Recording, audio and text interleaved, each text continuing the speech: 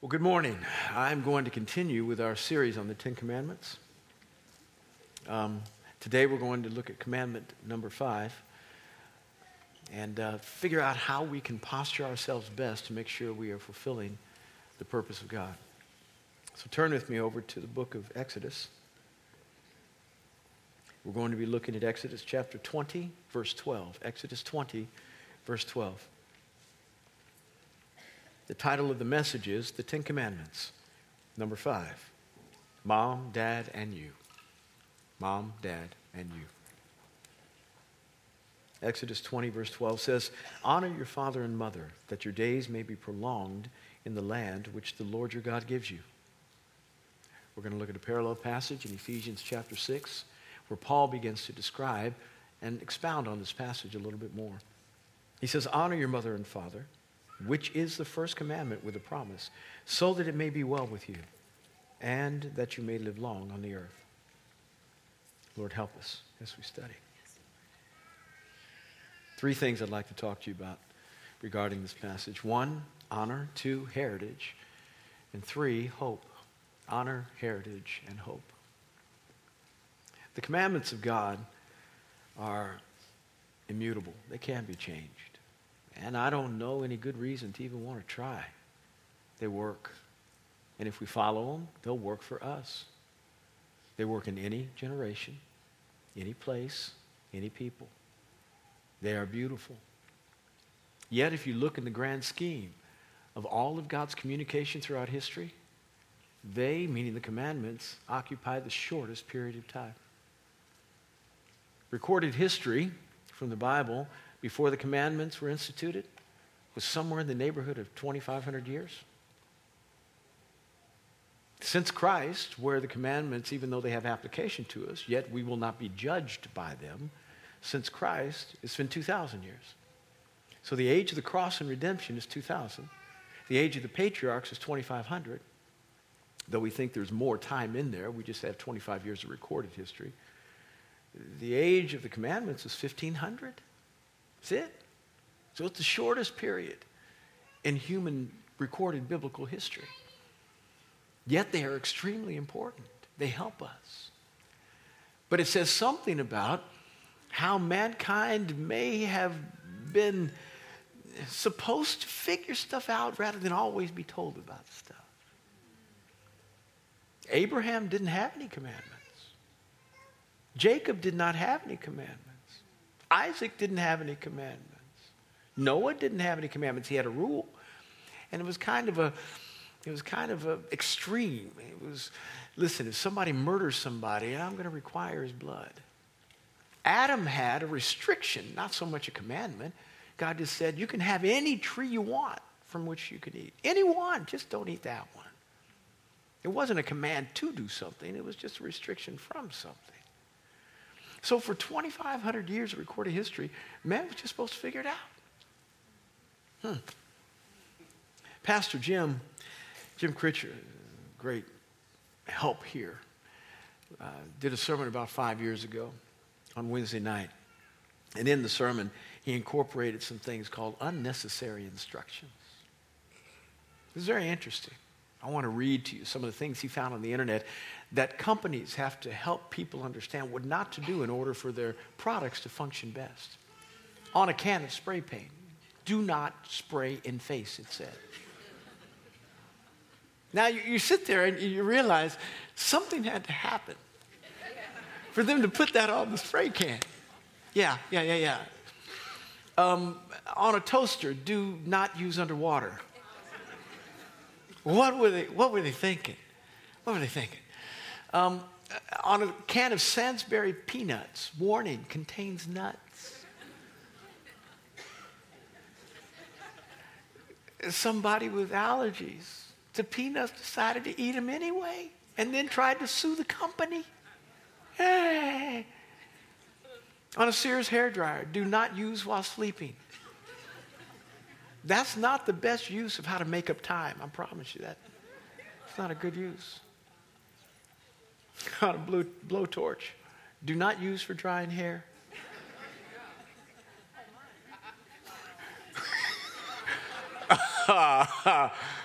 Somebody had serious issues there. On a Rowenta iron, do not iron while clothes on body.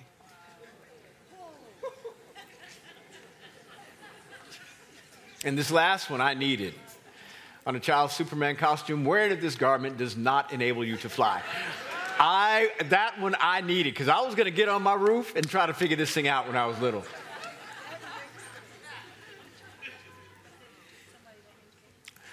There's some stuff you just think, really? You had to tell somebody that? You had to tell somebody that. I wonder if there was a conversation in heaven before the Lord issued this command. Honor your mother and father. That it might go well with you in the land. That you might have prolonged days in the land that the Lord your God has given you. Maybe the angels at least had a conversation with God saying, you got to tell them that. You're kidding me. You mean people who would not be here had not their parents made the sacrifice to have them and provide for them. You see, this command is not for 4-year-olds. If you ever get a thank you out of a child, that's a big plus. It just hardly ever comes. They don't have the maturity to know they ought to be thankful for the food they're eating right now. They just think it's supposed to show up. They think the refrigerator produces it. That the pantry just gets restocked magically. And so they don't feel the need. It's just normal. This command is made for adults who have gone through the process of being provided for by their parents in every way and are brought to a place of maturity. And God says, I now must not only remind you by way of suggestion, but with strength of command, put it in my 10 to say, make sure you honor your mom and your father. Are you kidding me? Say the angels to God. You have to tell them not to iron with their clothes on. And we think mankind is good and getting better. This command is still relevant, unfortunately. It's an amazing command, but that we have to be told says a lot about us. That you have to be reminded says a lot about us. I want to talk to you on 3 levels. 1, what it means to honor. 2, what it means to have heritage. And 3, what it means to hope. Honor in the Hebrew is the word kabod. It's either spelled K-A-B-O-D or K-A-B-A-D, kabod. And it means weighty, burdensome, heavy. Bestow a heavy, weighty compliment on your parents, that you might live long in the land which the Lord your God is giving you. There's something about the weight of the honor that is supposed to be given to parents that goes beyond the simple, hey, mom and dad, thanks, I'm getting ready to head out to work, see you later. Not weighty enough. Goes beyond the Hallmark card. Not weighty enough. It ought to take a lot of thought. Maybe some money. How much did your parents do for you? What did they sacrifice? I heard a news report that in Northern Virginia, to take a child from birth through high school, just graduating high school, we're not talking about college, $367,000 a parent will spend. That's Northern Virginia. Kansas City, about 286. Any way you cut it, it's 6 figures. Just to get a child through high school. That's clothes, that's food, that's electricity, that's water, that's soccer, piano lessons, just to get a child through high school. Not to mention all the other stuff that costs you that's not monetary. How much did your parents work to get you where you are?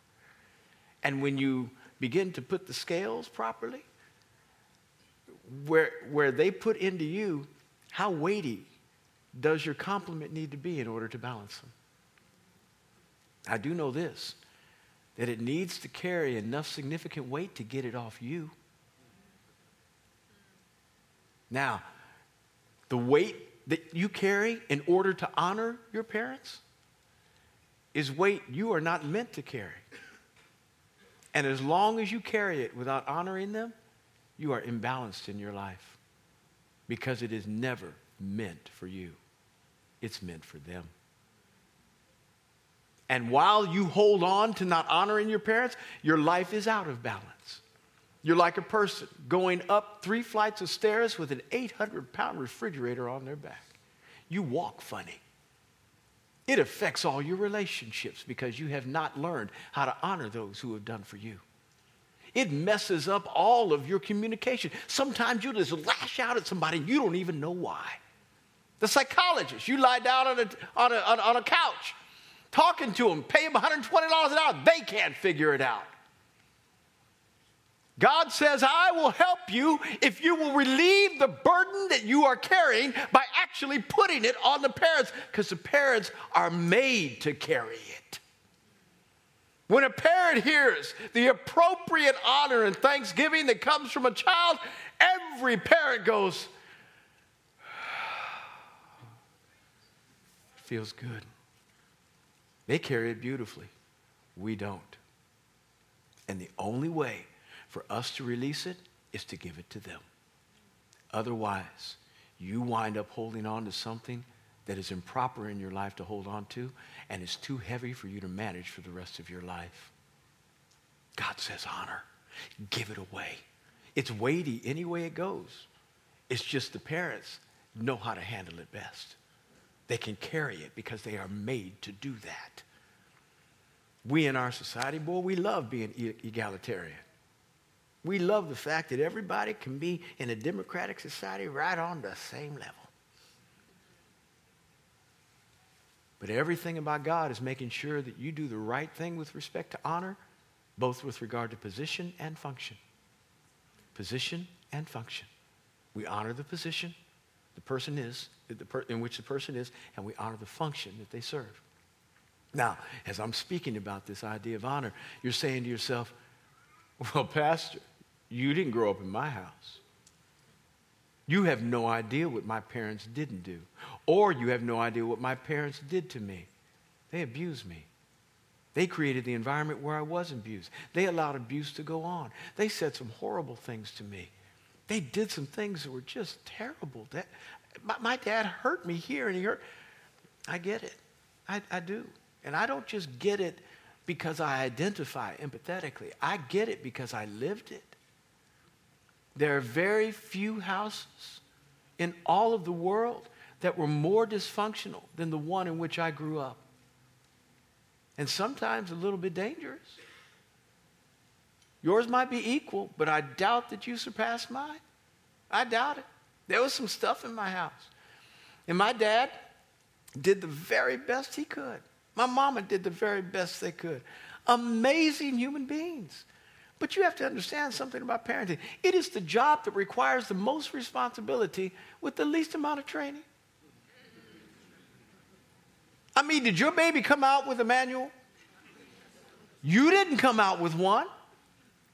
And when you think about raising your children, don't you every day wake up with questions? What am I going to do today? What am I going to do with these problems today? Because you face new ones all the time. They come home with issues from school. You're thinking, how do I handle? Okay, well, I've never been here before. You're always trying to, and there's no rule book. Now, there are guidelines you can find in Scripture, but none of them have your child's name in it. So you're trying to figure out what is the right way. The biggest responsibility in the world with no training. And you've been going to church for years. At least you understand something about your Scripture. Maybe your parents had no clue. Mine didn't. Oh, they were great. Listen, as messed up as my house was, I wouldn't trade it for anything. I didn't like it, but my parents, amazing human beings, helped make bread into who bread is today. Every aspect of who I am, I owe to them. And some of the things that happened in my house prime me to find God better. Lord, heal me from that. Help me. Deliver me. And now I am more empathetic to what people have to go through because I have been through it. I don't look at my past as being that which holds me back. I've allowed the cross to be applied. The bitter pool that I have had to drink from for decades, I threw my rod in it, the stick in it, like Moses came to, where the water was bitter with the Israelites. Threw a stick in there called the cross and made those bitter waters sweet. I understand something about making sure that my past does not just follow me, but exceed me. And every day I run into it over there. That's what happens in your relationships. When you don't allow the proper remedy to be applied to your past, it doesn't follow you, it precedes you. It heads into your next relationship. You don't know it. But it just all of a sudden, boom, there it shows up. And you have blown it up because you are so dysfunctional on the inside because you haven't released your parents and relieved yourself of the burden, weightiness that should be on them. You don't know what I grew up in. You have no idea, Pastor. Yes, I do. Yes, I do. And this is why God gives us the beautiful gift of forgiveness. Forgiveness, one of the greatest gifts in the world. It releases somebody from any obligation to pay us back. Because we have been forgiven, we ought to know something about forgiveness. And our God has released us from every sin. Anybody feel good about your forgiveness? Yes, sir. Anybody feel good about what God has done for you? Feel good about that? That good? I mean, if we were to count the number of times that we've offended our God, would we run out of days? I think so. And so we are grateful for everything that God, boy, and I mean, he could have held, if anybody could have held the offense of man, you, against him, it would be him because he's perfect and we're not. And he decided to release us. Oh, he's so amazing. He's just so, he didn't have to. He did it because he loved. And it brought us into a new relationship with him. If he had not forgiven, there would still be an offense or be a barrier. But he forgave and brought us in and doesn't count our trespasses against us anymore. We don't have to pay. He not only forgave us for what we did, he paid the penalty for what we should have incurred as a result of doing wrong. Oh. And so he gave us redemptive benefit in saying, I wipe out your wrongdoing, and then took the penalty, we call it propitiation, took the penalty for all of our wrongdoing on top of it. What a God. That would be enough. And then he decided, I'm not going to stop there. I'm not just going to forgive you, and I'm not just going to take your penalty. I'm actually going to make you righteous. I'm going to impute my righteous life to you so that when I think of you and I look at you, I look at Jesus so that you can be righteous in my presence. That way you are not just innocent, but holy. Amazing what our God has done. And none of it we deserved. None of it we deserved. So what has your mom or dad done to you that is so grievous, that it supersedes anything that you may have done to God, that somehow that sin is so great that it trumps anything that God had to forgive with you? Matthew 18, Peter comes to Jesus, and the Pharisees had a rule, and this rule was if your brother sins against you 3 times a day, you should forgive him. But 3 is a max. That's the cap. That's it, 3. Peter knew that Jesus had an issue with the Pharisees. And so he's trying to find some points. You know, he doesn't get many with Jesus. He blows it more times than not. Whether it be not being able to finish the stroll on the sea, or beginning to question Jesus' calling and say, you're not going to go to the cross. I mean, he gets rebuked a lot. And so he's posturing himself thinking, I'm going to get this one right, baby. Jesus, if my brother sins against me 7 times a day, I want you to know I'm going to forgive him. That's good, right? Jesus said, I tip my hat to you, but 70 times 7. Oh, Jesus. Oh, come on, really?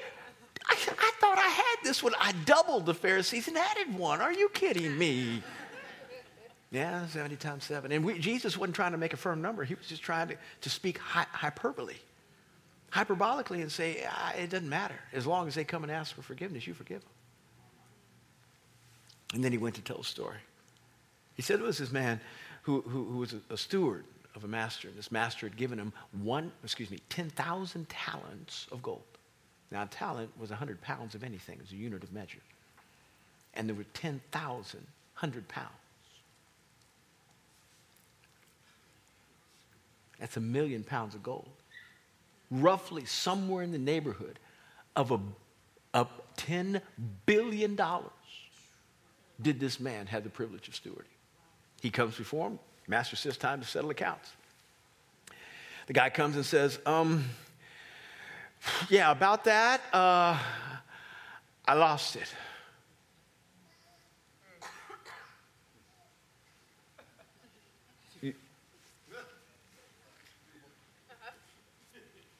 You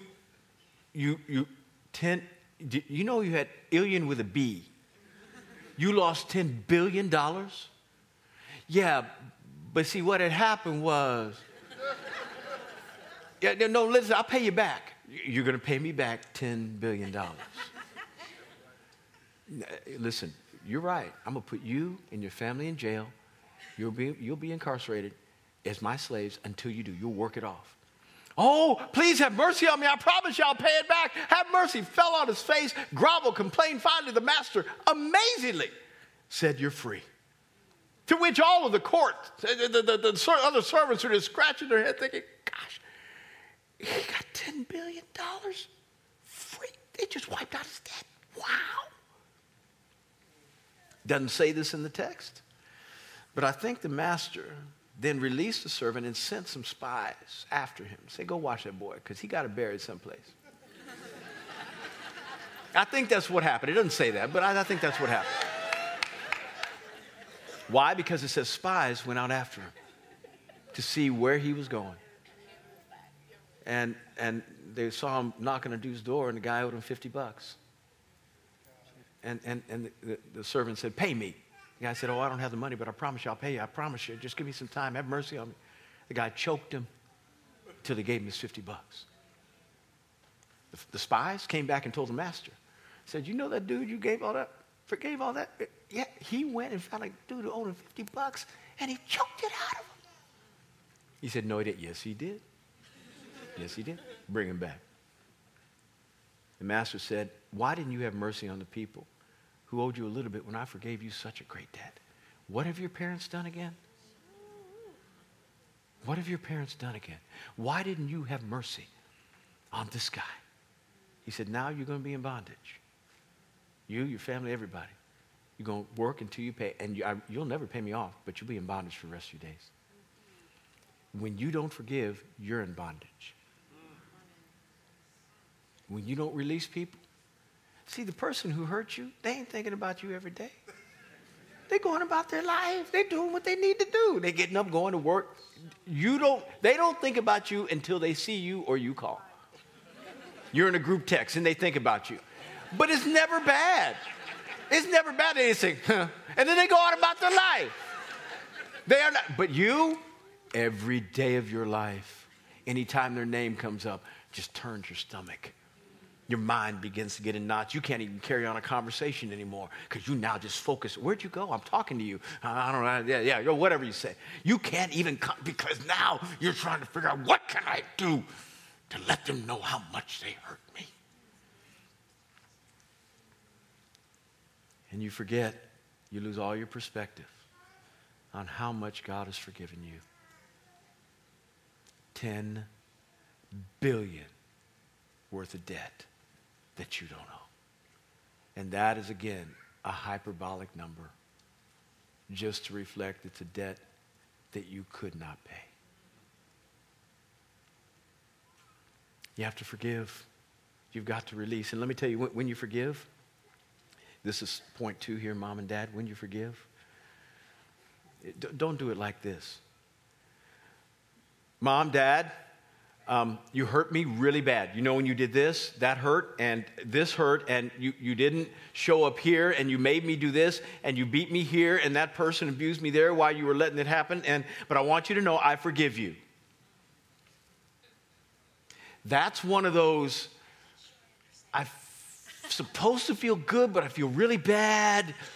I'm not quite sure how to. What you've done is you've put all of your pain on them. trying to exercise forgiveness, that's improper. You deal with your pain in the presence of God. You get healed enough. If you need some people to pray for you, we got folks who can do that. You get healed enough through the power of the Spirit. Let God begin to deal as you forgive. And forgiveness is not an emotion. It has nothing to do with how you feel. It's a decision. You just say, I choose to release them. And then you allow the Holy Ghost to heal all the problems that have resulted from that pain, from that offense. Once you do that, this is how you approach your parents. Mom, Dad, I love you. You did the best you could. Thank you. I release you from any obligation to try to fix anything in my life. I thank you for who you are and what you've meant to me. You're amazing. You do that, all of a sudden, not only are you released from the prison in which you've been for a long period of time, but the burden that you've been carrying around to honor now gets placed where it's supposed to be born. And they walk away transformed. They don't even know what's happened. A truck hit them, but it was a good humor truck. All the ice cream just fell out. They're as happy as they can be. They don't know exactly what happened. But it's just, and they aren't able to respond. Don't expect a biblical response from people who don't know Bible. They aren't going to be able to say the right thing. You just say the right thing. I've lived this. I lived this. Forgave my dad for everything that he wasn't able to do. But it helped me when I went to see his dad, who was on his deathbed in 1984. And I sat down with him during the last 2 weeks of his life. And it was one of those moments where I was trying to pick his brain about everything because I didn't know all of my history. My dad didn't tell me, so I needed to hear it from his dad. And I was trying to figure out who he was. I led him to the Lord on his deathbed. It was a beautiful moment. And then he began to talk about his relationship with his son, which was my dad. And then all of a sudden the lights came on in my head. I said, I get it. My dad didn't have anything to give me. I was trying to pull what he did not have. Oh, mercy came from me. I forgave him. I said, Daddy, it's not that I even had a conversation whereby I said, I forgive you. I went home and I said, I'm going to figure out a way to honor my dad. And I created this album. I can sing a little bit. And so I created this album. And I wrote 9 to 10 songs on it. And one of them was in particular for him, dedicated to him. And he came home. My mother and father were divorced, but he would always visit at Christmas. And I had it cued in a cassette tape. Do you know what those are? As soon as he walked in, I pushed play. You had to push play a button back.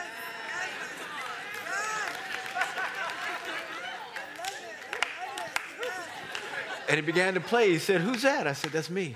He said, boy, you can sing. I said, yeah, I got it from you, Dad. My dad was a recording artist in the 50s. It was all about him. That was 1985. Something broke in my dad. 5 years later, he came to live with me. He hated my ministry because it took me away from what he wanted me to be, which was a dentist, and take over his practice. He hated it. He came to live with me, and now the thing he hated was supporting him because he couldn't. He was an alcoholic. He was a dentist. When you're an alcoholic at the place where he was, handshake, not a good combination being in somebody's mouth. He had to walk away from his dentist practice. He was almost homeless. Brought him to live with me. He got born again. I baptized him in the tub of my house. Our church had just transitioned from our other pastor to me. The other pastor gave me the church. I said, Dad, I don't know if I could do this. He didn't know all the Bible. He said, boy, you can make this happen. He's the only one I was happy to be called boy by. I was 30. Boy, you can do this. Boy, you can do this. Yes, sir. Died in my house. Forgiven, honored, loved, and restored to me and me to him. The burden was lifted, and I put it on someone who could carry it. God wants to do that with every dysfunctional parent in this room. Meaning you might be the dysfunctional parent. And he wants to do it with every son or daughter that has a dysfunctional relationship with their parents. There are miracles that need to happen in this room today. Miracles. And as a result, the benefit will be you will have hope. He said that you might live long in the land the Lord your God gives you. Now, I work pretty hard at trying to make sure that my physical body is doing everything that it possibly can to be late for its appointment with the grave. We've all got one. We've all got one. It's inevitable. We won't be here forever. But I'm doing what I can to make sure that I'm late. I work out, I eat right, and I don't like any of it. I don't like any of it. I regularly complain without repentance to my children and my wife. Every time I go downstairs to work out in my gym, I hate this. I hate this. I hate this. And I do. I really do. And to think that I have to do this for the rest of my life? It's just, oh. And I work out hard. It's an hour, 5 days a week. And 3 days out of the month, it's the place where I feel like I'm going to throw up. I push myself. I make my body my slave, lest after I preach to others, I myself might be disqualified. Now, I know Paul is talking about morality there, and that he's restraining his soul from doing wrong. But there's also a benefit that if you do right physically and make your body your slave, you won't be disqualified by being in a hospital bed.